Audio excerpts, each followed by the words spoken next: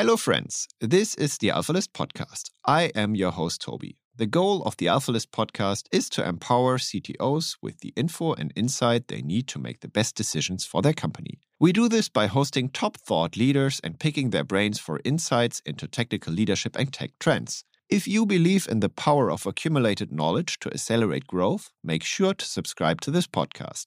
Plus, if you're an experienced CTO, you will love the discussion happening in our Slack space where over 600 CTOs are sharing insights, or visit one of our events. Just go to alphalist.com to apply. I want to shout out to Pentalog for sponsoring this episode. Pentalog is a worldwide consulting group in IT consulting. And just to thank them properly for sponsoring, I have with me Cornell. And Cornell is the Chief Platform Officer working at Pentalog. Cornell, what do you do every day? So as Chief Platform Officer at Pentalog, I'm in charge with products and technology aspects of the group that was acquired by Globant. So some activities are shifting, but my day-to-day now, I'm involved in the integration in the group, and I'm more and more involved in technology office for the Friends portfolio. And you come up with very cool topics, such as the definition of the ideal CTO, and you try to help CTOs to become better CTOs. What do we have to know about that? So first of all, we didn't want to do that. We had to, because in a sense, in our journey to better satisfy our customers, because we essentially offer teams for our customers, we had to be careful of the way we work with these CTOs or CIOs and what they leave behind, because when they leave their companies, we are still there, and the new CTO, the new CIO is going to be either very happy, either not that happy. So we had to create structures, a new philosophy, methods, tools that help these people, in a sense, do a better job. And okay, I can imagine what kind of tools that those are. Where can we understand more about them? Like how can we consume that? So we already have lots of content about the CTO role on our site, pentalog.com. You can search that as a search, and you search for CTO, and there are videos, and you will find ideal CTO strategy, CTO tactics, better CTO decision making, technical debt, and so forth. So many episodes like this. There are currently 2 seasons, and there are also CTO talks where we take our vision and we stress it with real world life experiences. We invite CTOs and we say, hey, this was our vision. We ask you the same questions, and just tell us if you do it, if you like it, if you consider it well, how you do it on the trenches. So you have these two aspects: the idealistic view, what seems to be idealistic, the metaphor of the ideal CTO, and then there are real implementations from the trenches, and all the answers are always different, so very interesting. Okay. And from your perspective, what is the most important thing that most CTOs could do better? Knowing what good means. So this is, it might sound not that obvious, but we rarely know what good means in this industry. It's every domain is large enough: cybersecurity, data, DevOps, Ops, development, of course, product management, e-business, e-commerce, lots of domains. So what does it mean to be good with your product in cybersecurity? And that's very hard to know. Now we have methodologies, frameworks, and things like this, but it's very difficult to put that in your context for the product. So that's one of the aspects: knowing what good means, knowing what almost good means, very good, or insufficient. On our own language, we developed a set of tools that our customers leverage out of the box just by working with our teams. We call them maturity models. I don't know if that's the moment to talk more about it, but yeah, that's the differentiator. No one in the industry seems to have this, and very, very appreciated. Okay, that sounds really, really cool. I think like the next step for every CTO listening who wants to become better is to check out pentalog.com, search for CTO, or just come to one of our joint events where Pentalog is also there, and Cornell will be there, and to talk in person, which is always like the best form of communication these days. So Cornell, thanks a lot, and hope to see you soon. Thank you. See you soon.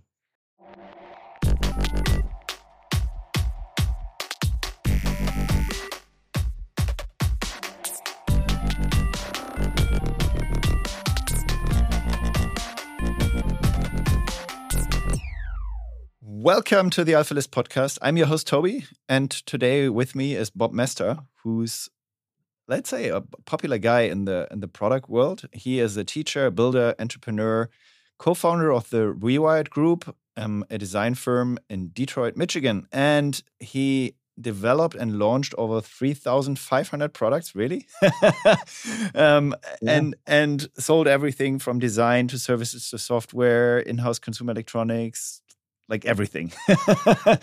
Hey? Yeah, I've worked on a lot of things. Bob, what didn't you sell? What didn't you do in your career?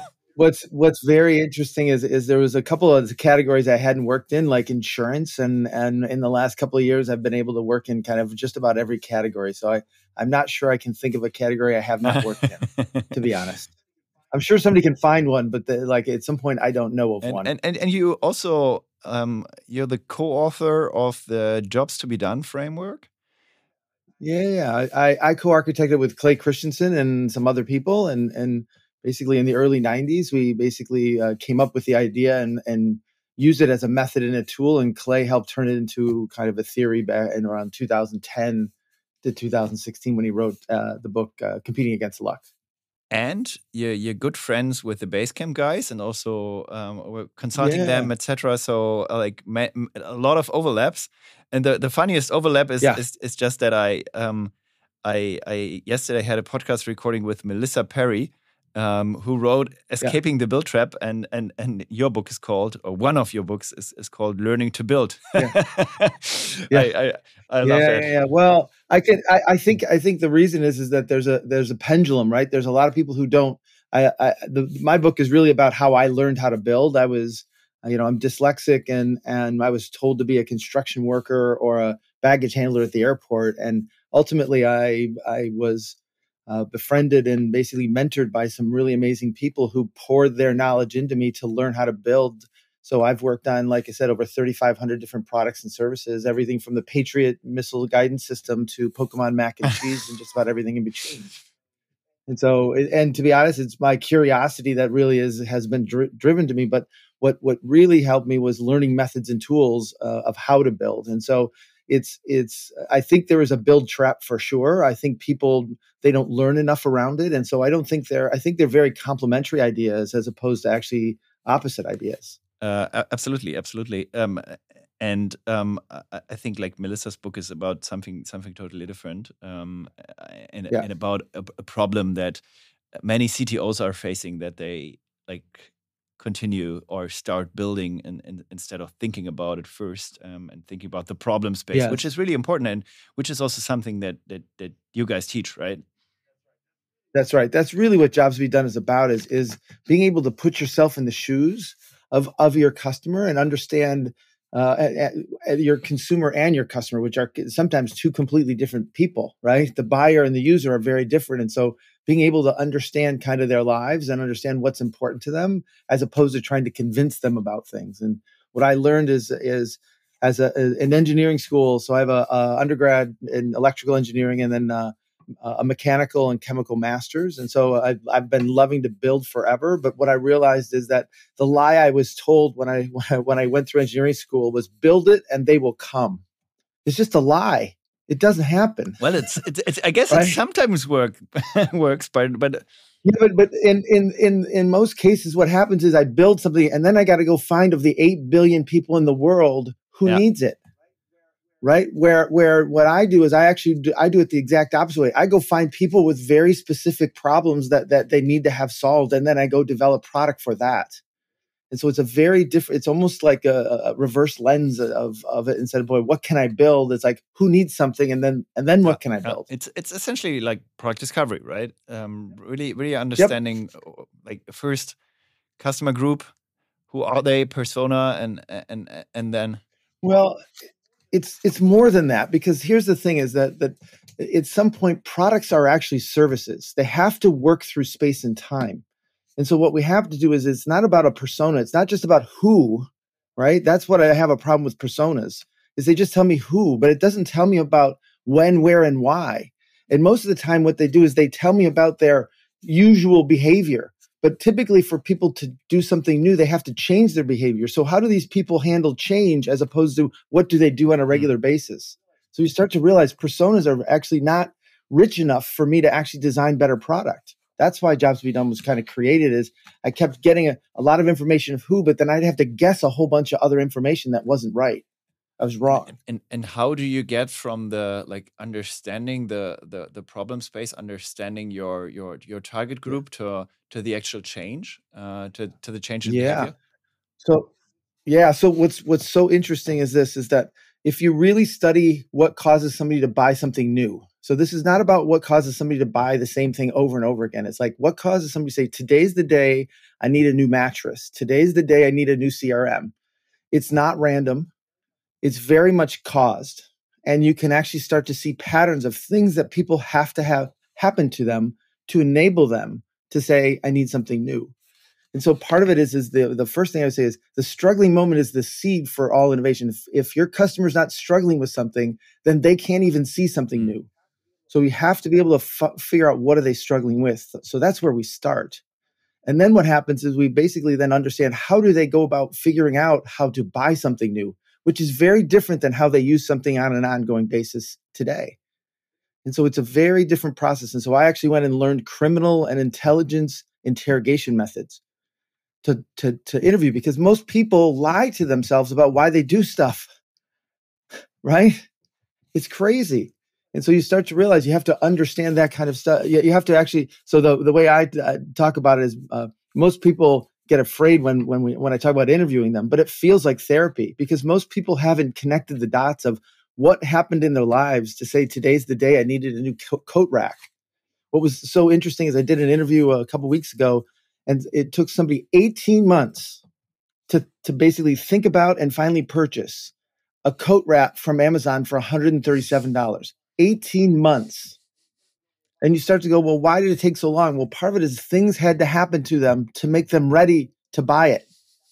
And that's the point is as we understand that, we understand the causation, we then can understand how to design and develop better product.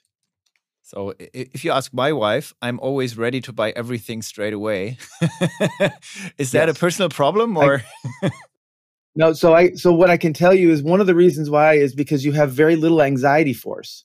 You don't actually you're not worried about the consequence of buying something and it not working, but you're actually very thirsty to make progress, and to the point where you actually buy things that won't work, but it doesn't bother you, but it bothers your wife tremendously. Absolutely. Right? And so part of it is the framework helps us explain your behavior. That's the whole point, is that I can explain people's behavior. The other interesting part is people say, well, there's impulse buys. And when you start to really study them, there is no such thing as an impulse buy. They just didn't plan to buy it. So consumers call it impulse. But when you actually look at what's happened to them and what they're hoping for, so that's the other part of this, is it's not just about the problem, and it's not just about the outcome. It's about the two of them together. It's the context and the outcome together that determines the value, the progress they're trying to make. And that's where we start. And if we can actually understand where people want to make progress and then insert products into those moments, it's way easier to develop. It's actually way more accepted, and it grows way faster. So do you think people actually, like, if you have that group of people that thinks about buying something, do you think those people are actually searching for the problem they have, or? So here's the thing, is that what I will tell you is I never talk to people who, for example, I built houses, right? I would never talk to people who wanted to buy a house, because at some point they would tell me they wanted everything, and they wanted everything for free. They had no chance to value it. So what I did is I went and interviewed people who bought houses. What did they make trade-offs on? They all wanted this, but they actually bought something else. And by understanding how they went through the buying process, then I could actually help the people who hadn't bought yet. But most people go and talk to the people who want to buy a house, and then they build that, and nobody ends up buying it. because we're talking about the future, and we're talking about nobody knows what we're going to have for lunch next Thursday. Though I could do a survey that said 37% of the people want a chicken sandwich, to say, oh, we should have a chicken sandwich for lunch. But the reality is, like, we're just still guessing. But if I talk to people who bought a house, it's now a fact. They already bought the house. What in the world had to happen to them to say today's the day that they would leave one house and move to a new house? It's not random. Absolutely. And so this is where I'm applying my curiosity as an engineer to behavior and understanding behavior. And what you start to realize is people are irrational, but in context, right? But typically when we see something irrational, it means we don't have the whole story. Most people behave rationally, but it's because they see the world in a different way. And so what happens is, context makes the irrational rational. And so typically when you hear somebody do something that's irrational, you need to actually then understand, you don't understand their context well enough, and you're missing something from their story. And that's the key to being able to understand what products we should be building. Because a lot of times they'll say contradictory things, and ultimately it represents a trade-off they have to make. And we need to understand those trade-offs. And well, maybe one example, also a personal one again. Like downstairs in my company, I just have a box with a new espresso machine that I just bought. Yeah, my wife my wife hates me for that. I think it was. Yeah. I've had one for 13 years. I love it. It's fairly expensive, and I already had a fairly expensive one, which was 10 years old. So you could say like written off. Maybe it was an irrational purchase. I'm not sure. But like, if you ask me today, what was important for me to buy it, it was actually like, yes, I wanted a new one. Plus, I wanted a more silent one, and I wanted an energy-saving one, because I think it's just like And so this is where I would say this is the lies you're telling yourself of how you justify it to other people. But that's not really. So the thing is and now that you're on the other side, so through time and space, you're on the other side of buying it, you then make up the story of why you bought it. And what we try to do is understand, let's go back in time and understand what you knew when and why you did it. And what you start to realize is it's about certain things coming together of, for example, the old espresso machine either getting louder or being too loud because all of a sudden there's more Zoom calls. Right. And so all of a sudden it's like, I can hear I could interview you about this if you want, but it would take about 40 minutes. But it's about really interrogating you to say what in the world was going on, because the old espresso machine worked, right? It was just very loud. But in the mornings, I wake up earlier than my kids at, let's say, 5:30 or something. And I tend to wake up my kids with through making an espresso in the kitchen. So I think that's reality. Yeah. Or more of reality. So ultimately, when you bought it the first time, you didn't have children. You weren't thinking about kids. You didn't care about how loud it was. And now the fact is the loud espresso machine wakes up the rest of the house. And to be honest, you didn't buy it for better coffee. You bought it so you could actually not make up the house while you got espresso. Let's say on the way to purchase, I also learned much more about like making perfect espresso. And then I also know that the one I get out of that new machine is much better. Is better. So now you're piling out. So part of this, but this is where you could say at the moment you bought it might have been an impulse, but you had been researching it for a long time, and you had been thinking about it for a long time. Roughly 2 years, potentially. Yeah. Yes, exactly. And so this is where we have to look at the entire journey, because at some point in time, I've got to be able to understand how to get in your way and help you along the way with the process. And at the same time, how do I understand the trade-offs you're willing to make in order, again, what are you willing to pay more for? What are you willing to pay less for? Ultimately, to say, today's the day I'm going to buy a new espresso machine. It's not random. It's just not. And so these are the things as a technical person for me to understand these situations. It does three things. One is it gives me common language that when we talk about what the customers means, marketing, sales, and product all have the same definition of what customers mean by the language, which is critical, right? That's the first thing. The second thing is now we actually start to translate those what they want into what are the outcomes that they want and what are the metrics we need to put around it to know that they're making that progress. So it's not just about the output of creating a good coffee. It's about making sure I create a good coffee with a decibel level that's below this amount, right? Because that's part of the job that you're trying to get done, which is I want a great coffee and with little noise, and I'm willing to pay more for it, right? So, and then third is the trade-offs that the customer is willing to make get translated into the product, as opposed to us making the trade-offs because we run out of time. Right? We end up making trade-offs on the product only because we run out of time. And if we actually match them to the trade-offs the customers actually will be willing to make, and to be honest, not like I'm willing to have a little bit less perfect coffee for a lot more less noise. Yeah. And shorter heat, right? Shorter heat and up so time. This is where heat up time. So all of a sudden there's trade-offs you're willing to make up. And that's what we're trying to figure out, is how do we actually look at those things and understand what are those trade-offs we could make? Because we frame the problem differently as engineers.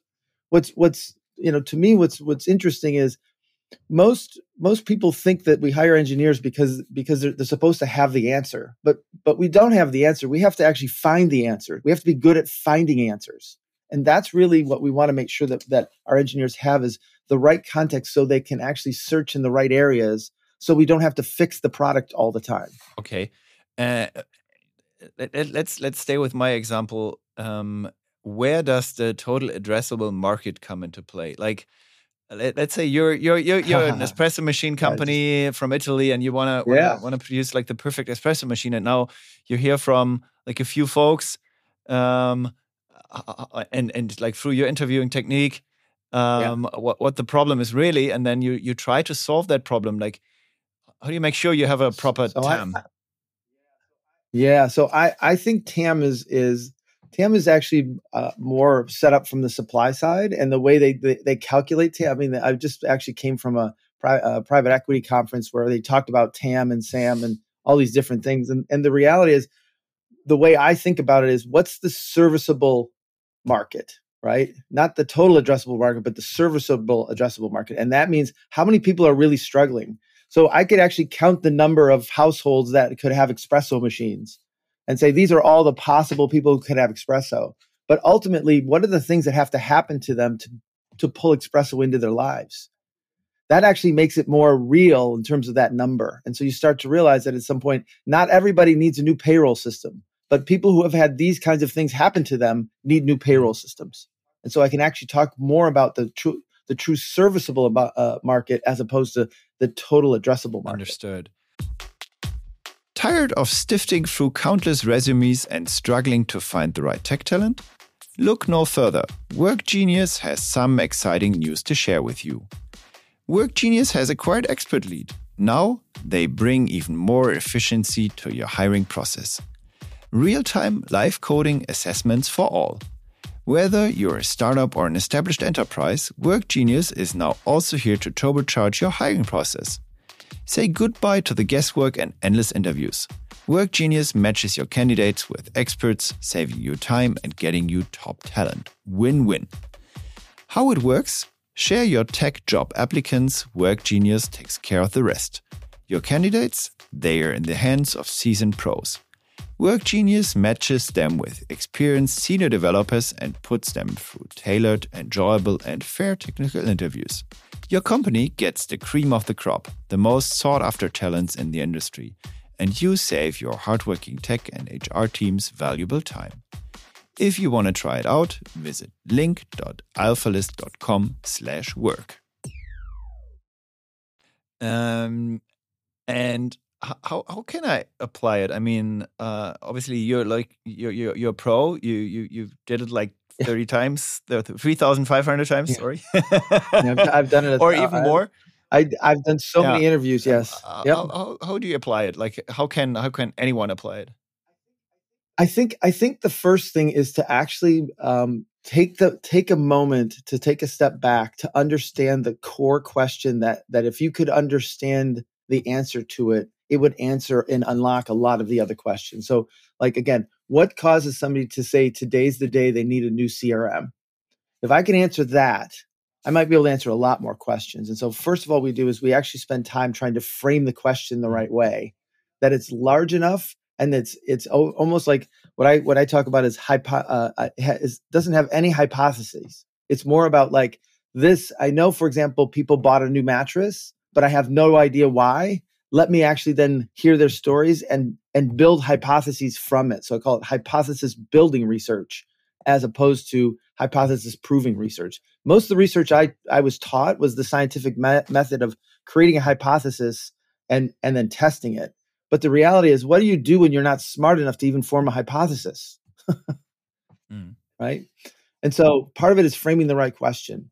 The other part is then basically studying. And the one key framework I would talk about is this framework called the forces of progress. And that there's 4 forces that are involved in helping people change.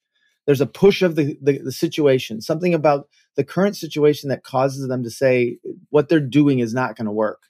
And we need to understand that. And then there's an outcome, basically a pull of the new solution, which is the thing that the outcome that they're hoping for that they can't do today, that would actually help them make progress. And those are the 2 fuel forces. And then there's 2 frictional forces. One is the anxiety of the new, of, how do you use it? How am I going to pay for it? What do I do with the old one? All the anxieties about putting something new in. And then there's another force of the habit of the present, which is the stuff that they already have in place and ultimately are hard to change. And so you start to realize if the push and the pull are not greater than the habit and the anxiety, you can't actually change. And so by studying these people and studying people who've bought houses or have bought CRMs or have bought your product and understanding when did they know what, right? Because it's not about just when they bought it. It's like, when did they have the first thought? When did they passively look? How did they actively look? What decisions did they make and what trade-offs did they have to make? Ultimately, how did they decide? By understanding that journey and the forces at play, that's how you end up doing this. And so I know it sounds a little complicated, but the reality is ultimately you're trying to understand what causes people to say today's the day they need something new. So it actually reminds me a bit of the AIDA model. I guess you know it, right? I don't know that. Awareness, interest, desire, and action from marketing theory, essentially. Yep.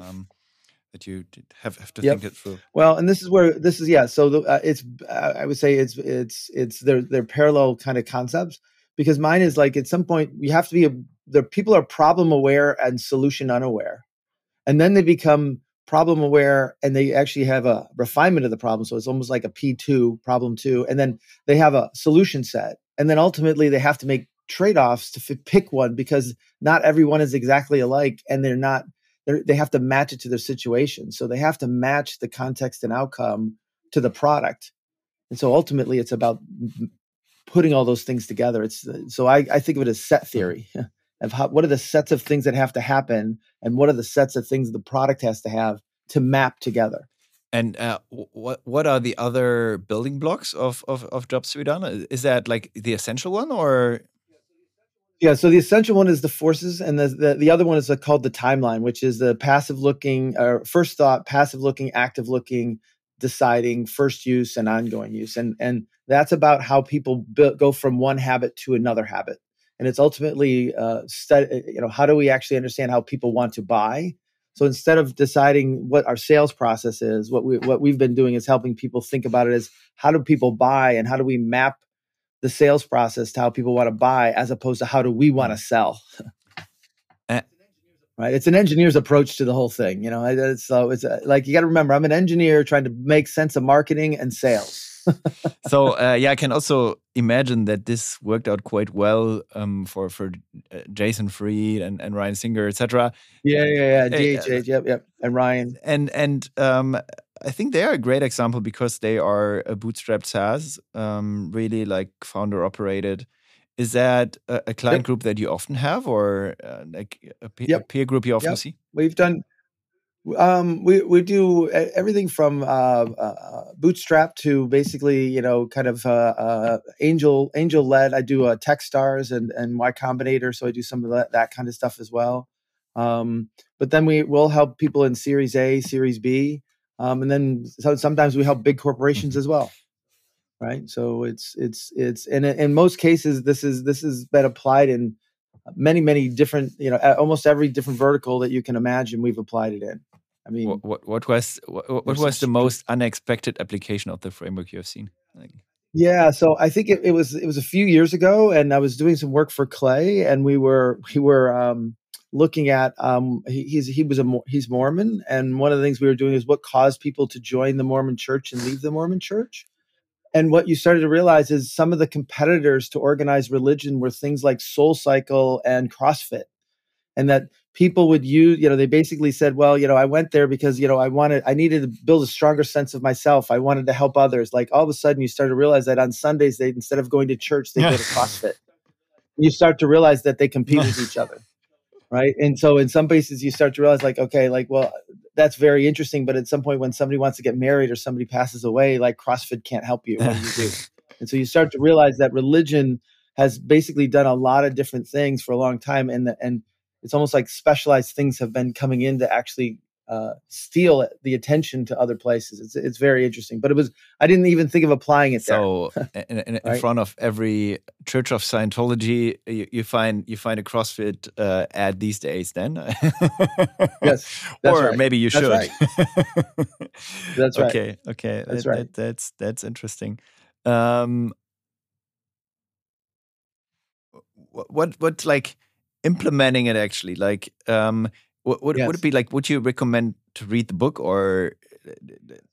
Yeah. So I think there's a learning to build is just about the 5 skills. What I did is I kind of looked at, I'd worked with so many people, and I had such great mentors, and I had learned so many different things that I kind of took like the top 1% or 5% of the people that I work with who are just amazing innovators and say, all right, what did they know that these other people didn't know? And so it's really distilling that down. And so it kind of goes through what are those skills. And one of them is called Uncovering Demand, where we talk about it. But there's another book I wrote called Demand Side Sales. And that actually has the entire process of understanding how people buy and how to translate it to both sales, marketing, and product. And that might be a little bit better one to look at. But the real thing is to pick, to be honest, if your product already exists, right? It's like talk to the last, 10 people, or find the widest group of 10 people who've recently bought your product, and talk to them about why they bought. And every time they mention the product, you go like, well, why was that important? Every time they mention a feature, it's like, well, what could you do that you couldn't do before? And ask them about how, because this is about taking a step back to see their life and how your product fits into their life. Right? The other part is by doing this in a cross-functional way, the technical people hear it, the marketing people hear it, the sales people hear it, and though they'll twist it, what happens is out of this comes a very common language of when people say this, they mean that. So for example, when people say, oh, I want it to be easy, it turns out there's 22 dimensions of easy. Easy to buy, easy to store, easy to open, easy to install, easy to uninstall. Easy, like, what does easy mean? And you start to realize, like, well, we can't do all versions of easy. And so it helps everybody realize that we just don't say easy, faster, cheaper, and then say leave it at that. And so it's getting down to the right level of granularity so we understand the requirements we have to go build or the trade-offs we have to go make. Understood.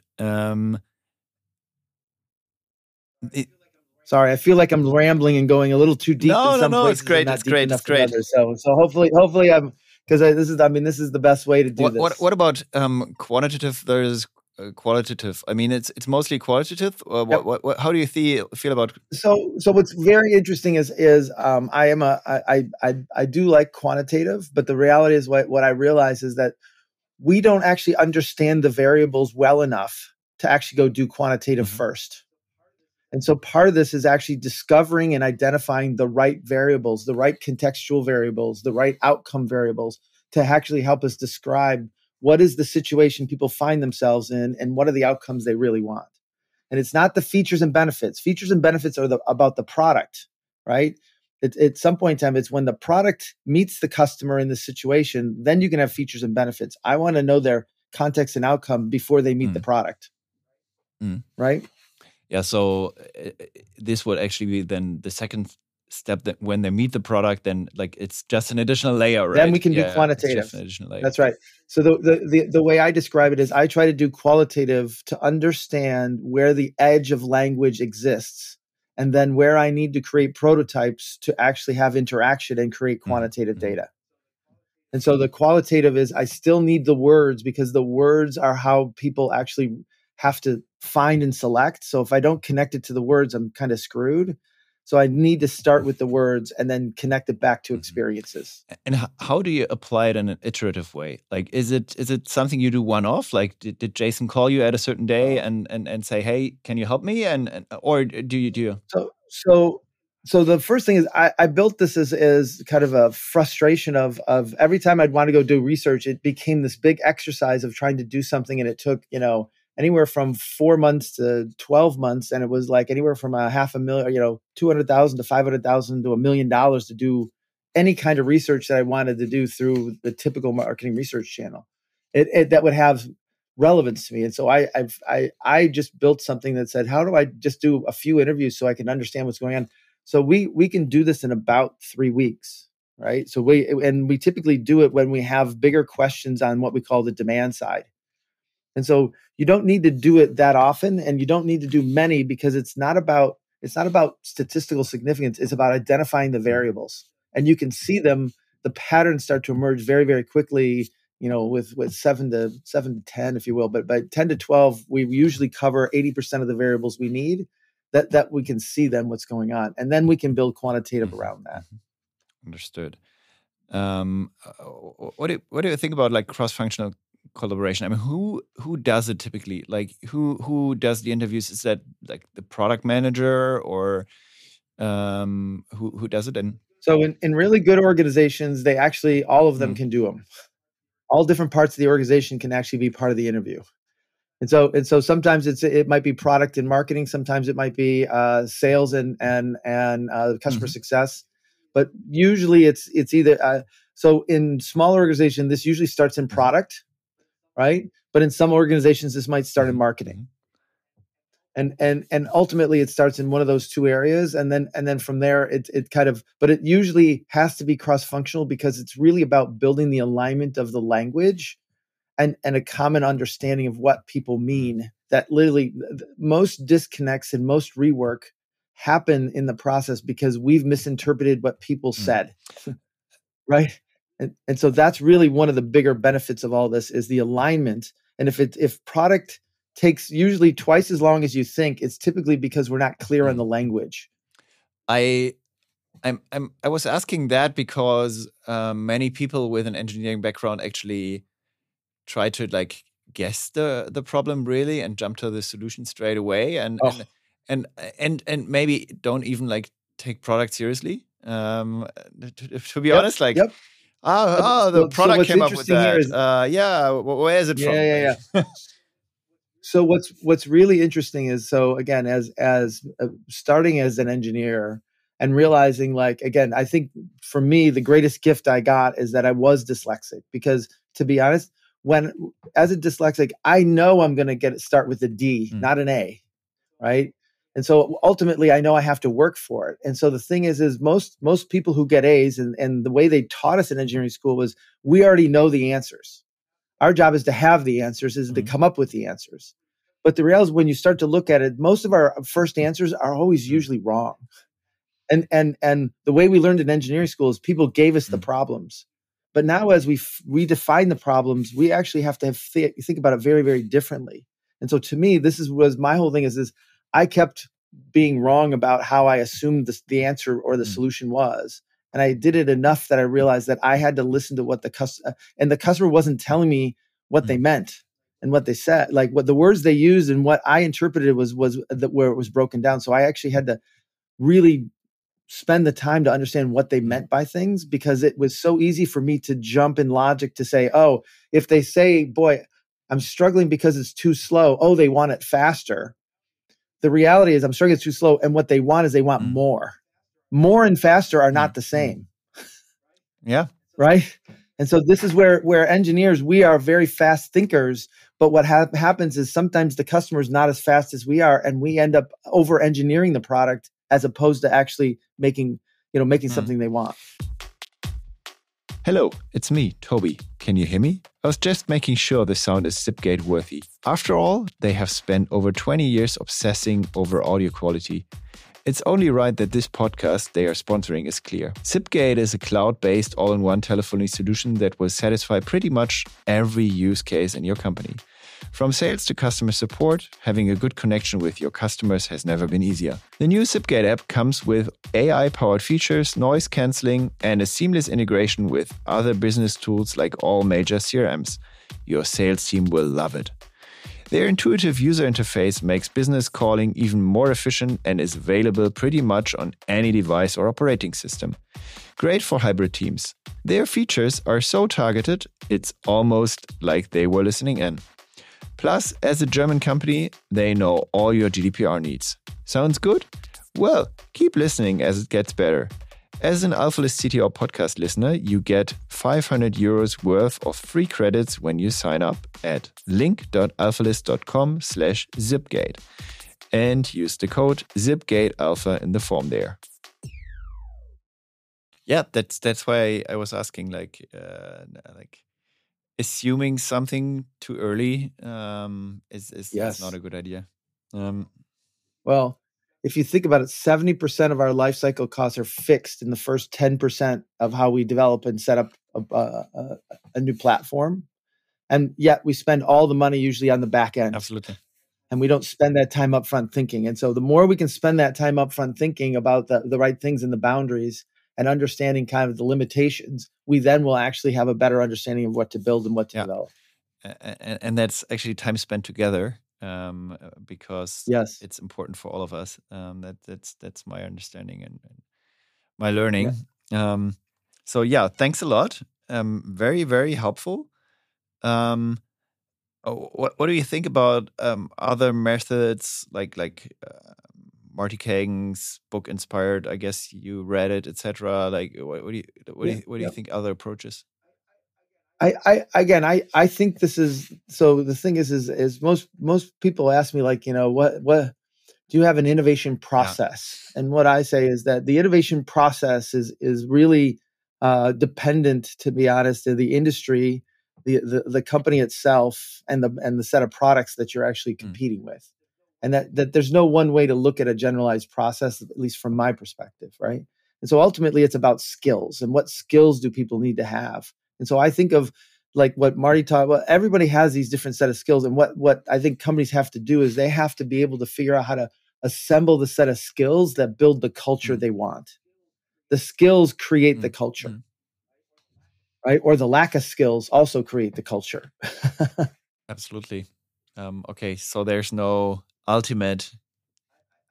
I don't think, like, there's people who are trying to say jobs, I'd rather do this versus jobs, or personas versus jobs. And like, I know how, like, to be honest, personas can be helpful and jobs can be helpful. And I know how to use them both together. And the real question is it useful to help you make progress with your product or with your company? And so ultimately that's the question. And so I think of these as complementary sets of tools as opposed to overlap or competing sets of tools. Okay. If you could give my listeners, CTOs who often feel they know what their customers want, three tips, like what would it be? Yeah. So I think the first one is two things: try to take a step back and find the struggling moments that they have that they want to address. There's a difference between the way I say it is bitching ain't switching. Just because people complain about it doesn't mean they want to do anything about it. So what you want to do is look for where people have workarounds for things, or they've actually figured out how to export it and then import it and then do this and then do, like, where do your customers really struggle? So instead of starting with what can you do with your product, you need to be able to actually understand kind of like, where do they struggle? If you have a bunch of things you can do, how do you actually map them to help people in their struggling moments would be another way to think about that. The second thing I would suggest is to think about the progress they're trying to make. Think of the almost the state they are in, and ultimately what are the outcomes that they're seeking, and if they get them, what would be the benefit for them? And so it's not about the outputs, but ultimately you can then understand how much you can charge or the value they're willing to put on it. in terms of how they'll think about it. So as you can see the progress and think about the progress they're trying to make before we think about the product or service. And then the third thing I would say is, ultimately, we always never have enough time, money, or resources to actually build the perfect thing we want. And so, to be honest, what I would say is, when you're really working with the customer, try to figure out the things that don't matter at all, that you can suck at, that you actually doesn't matter if it works or it doesn't work. Because at some point we try to end up trying to be perfect in everything, and we end up being perfect in nothing. I think Jason Fried says it best: you're better off with a kick-ass half than a half-ass whole.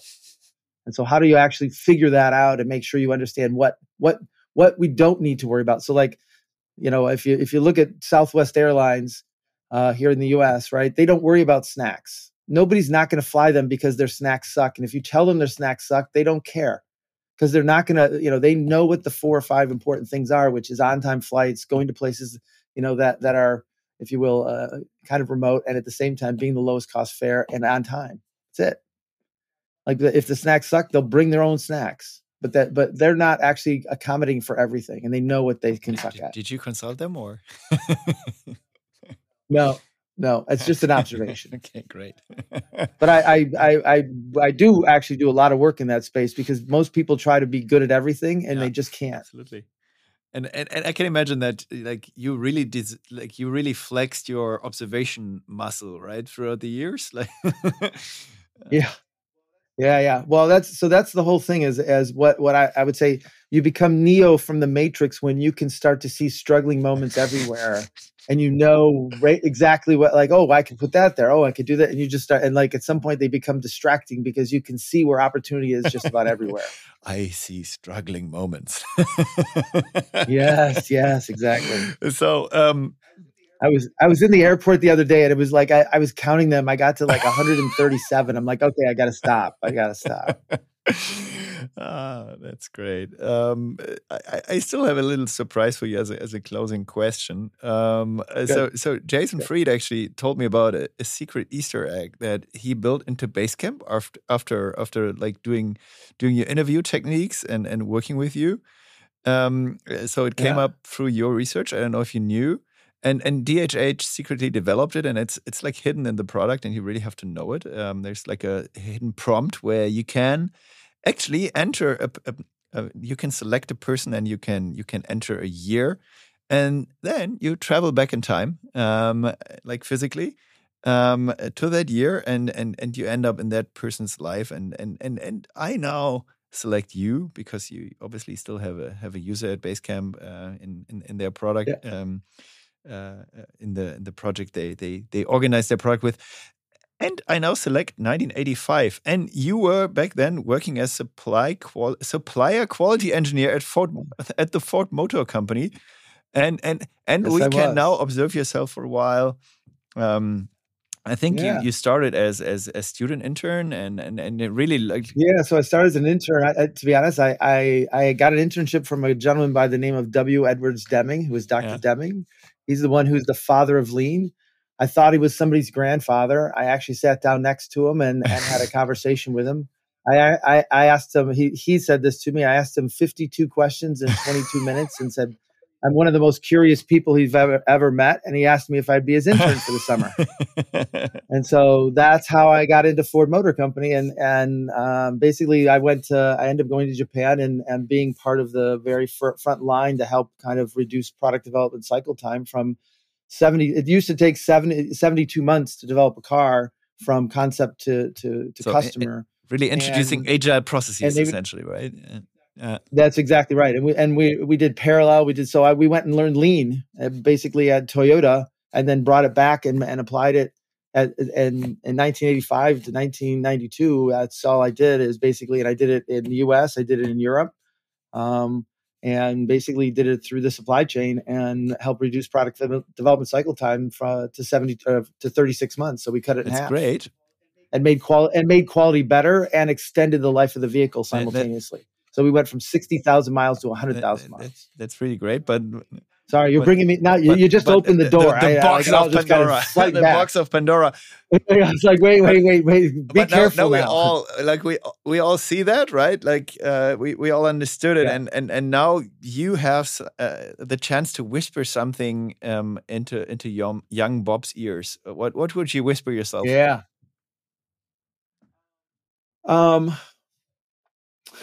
The first thing I would say is I would tell myself to slow down.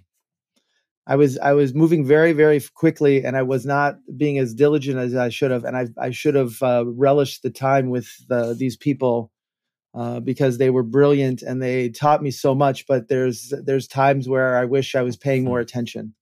I think that would be the first thing is that these people in your life, though they seem like that they're your boss or that you're a colleague or whatever.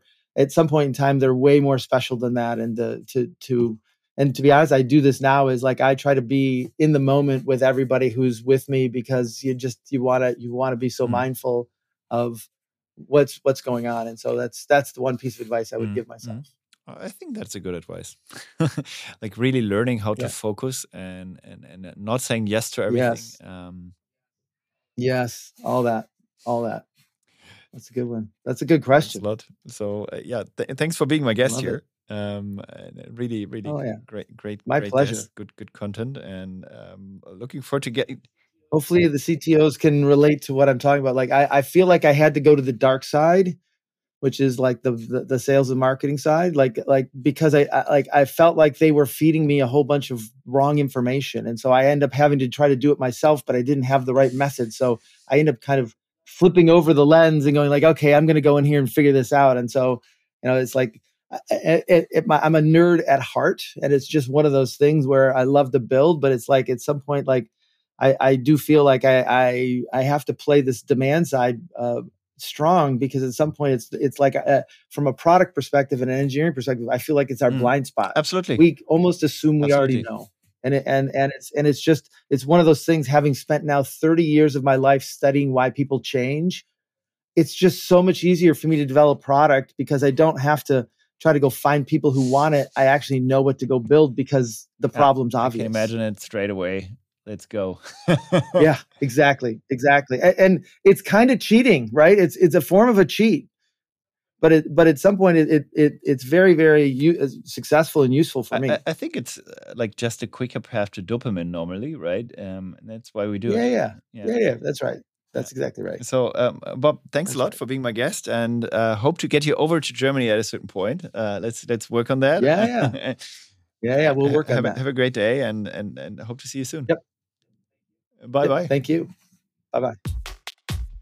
Thank you for listening to the AlphaList podcast. If you like this episode, share it with friends. I'm sure they love it too. Make sure to subscribe so you can hear deep insights into technical leadership and technology trends as they become available.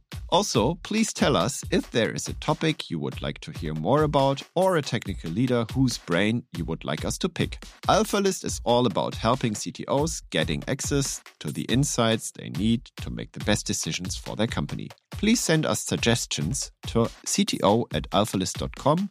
Send me a message on LinkedIn or Twitter. After all, the more knowledge we bring to CTOs, the more growth we see in tech. Or, as we say on AlphaList, accumulated knowledge to accelerate growth. See you in the next episode.